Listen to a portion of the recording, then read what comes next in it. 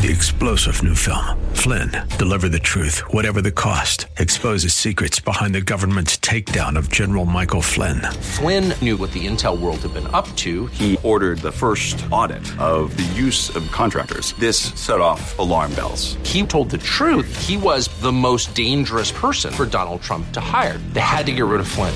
Flynn, deliver the truth, whatever the cost. Available now. Watch it today. Go to salemnow.com. salemnow.com. Hey there, it is Faith Talk Live. I'm Rick Probst. And I'm Dan Ratcliffe. MD House back with us, author and speaker. We're talking about the Barabbas Legacy, book 3 in the trilogy. Really cool. How are you? Good, thank you. Thanks for having me on again. Absolutely. Awesome. It's interesting because I was watching Robert Morris from Gateway Church, and in one of his messages, he was talking about Barabbas. In fact, it was yesterday. I was watching it. Oh, wow. And then I thought, I wonder what happened to Barabbas after he was released. What happened to his soul. And you have a YouTube video that talks about, and I'm assuming this is a part of that third book, right? So, there's a YouTube video I did. Oh, I didn't do it. I hired somebody to do it. It's a video trailer for book 3. Yeah. And book 3, we've gone a long way into Barabbas's life now, and he's doing a lot of different things and traveling all over the world, and the world is going up in flames around him. Mm-hmm. And you think about the Christians living at that time, they must have been just amazed. And some of them probably thought the second coming was already just about to happen, right? You had in 68 AD, you had the year of 4 emperors. So Nero either was killed by the Praetorian Guard or he killed himself, and Galba took over, and then Otho attacked him and killed him and took over, and then Vitellius brought his armies down from Germania and killed him. And then you had Vespasian, who had been battling the Jews, the Jewish people in Judea, and trying to tamp down that rebellion. He brought his armies to Rome, and he took over and left his son Titus in Judea to handle the Jewish problem, as they called it.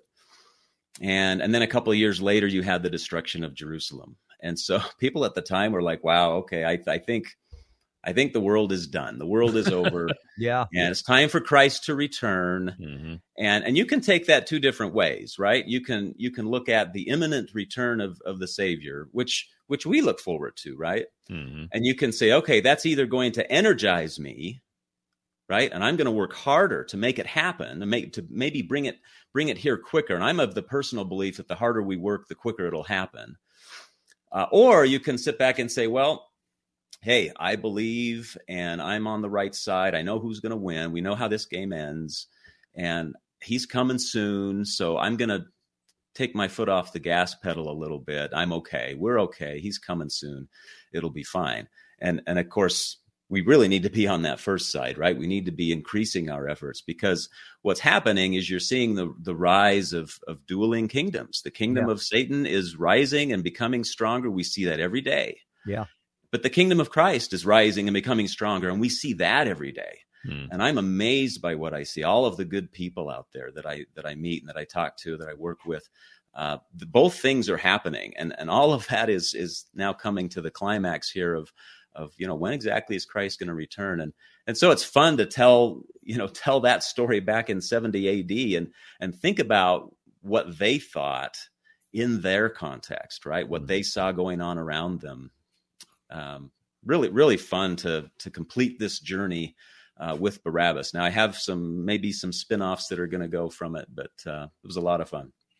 Well, talk about just preparing this trilogy. I mean, because with Barabbas, there's not a whole lot in the Bible that says, well, this was Barabbas's life and this is how he lived. And talk about how the study that went into this trilogy. Well, I'll tell you what, I'll tell you a little bit more of the story too. I never intended to write biblical fiction. I wanted to write books for a very long time. And in college, that's what I wanted to do. But I think I was too risk averse. And so I chose a career that was quote unquote safer, and I could get a good job and I could take care of a family. And so I had a first career.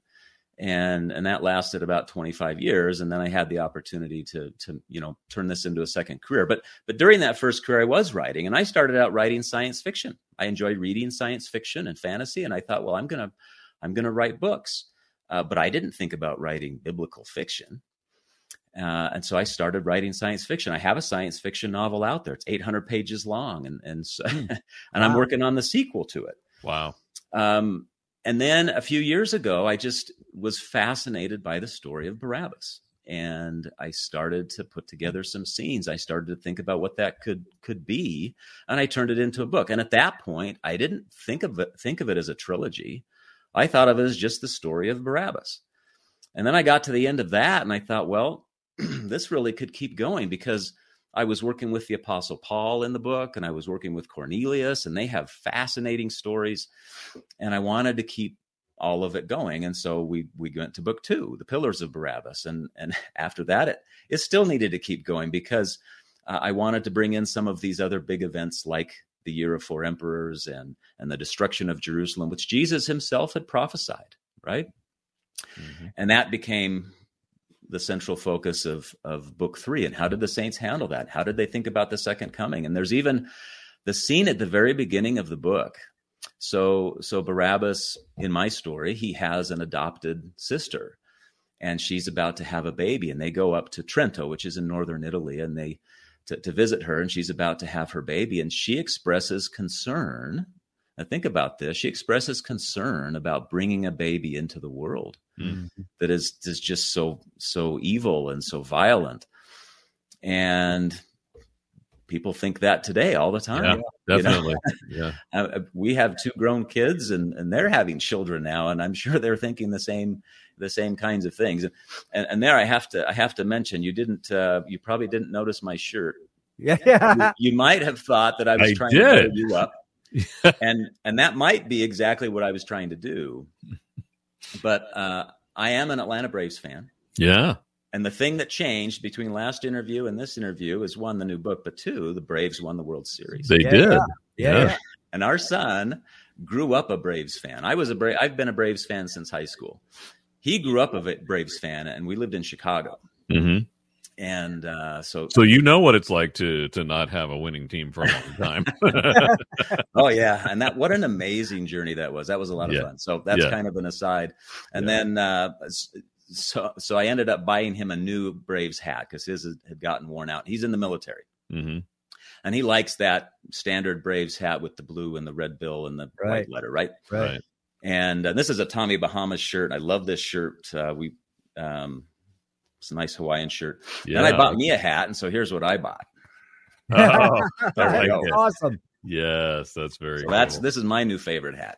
Awesome. Okay, so that's how I got into Barabbas, kind of unexpectedly, and it has turned out to be such an amazing journey for me, and an opportunity for me to express, my desire to be on the side that's energized toward the second coming of the Savior, and trying to help other people to be energized. I've got a presentation to a youth group coming up, and I'm not exactly sure all the things I'm going to say to them, but this is one of the messages. We need to be engaged more fervently than we ever have before. Yeah. And I think if we do, we can hasten his coming. Because he really does listen to us, and he sees our struggles. He sees our fight. He knows that we want to be with him in not just in many of the ways he can provide through his Spirit and whatnot, but we want to be with him ultimately, right?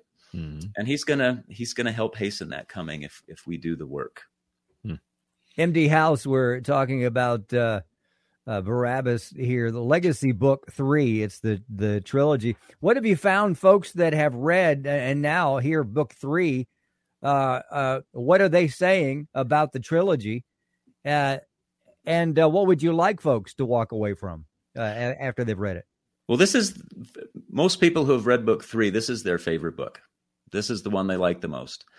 And it does try to wrap some things up. It finishes the journey of Barabbas.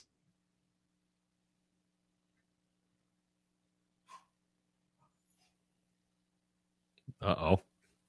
We froze here. Oh, there we go. There we go. We're back. Okay, where did we bounce off? We stopped at what? What do you say, Dan? What was the last word?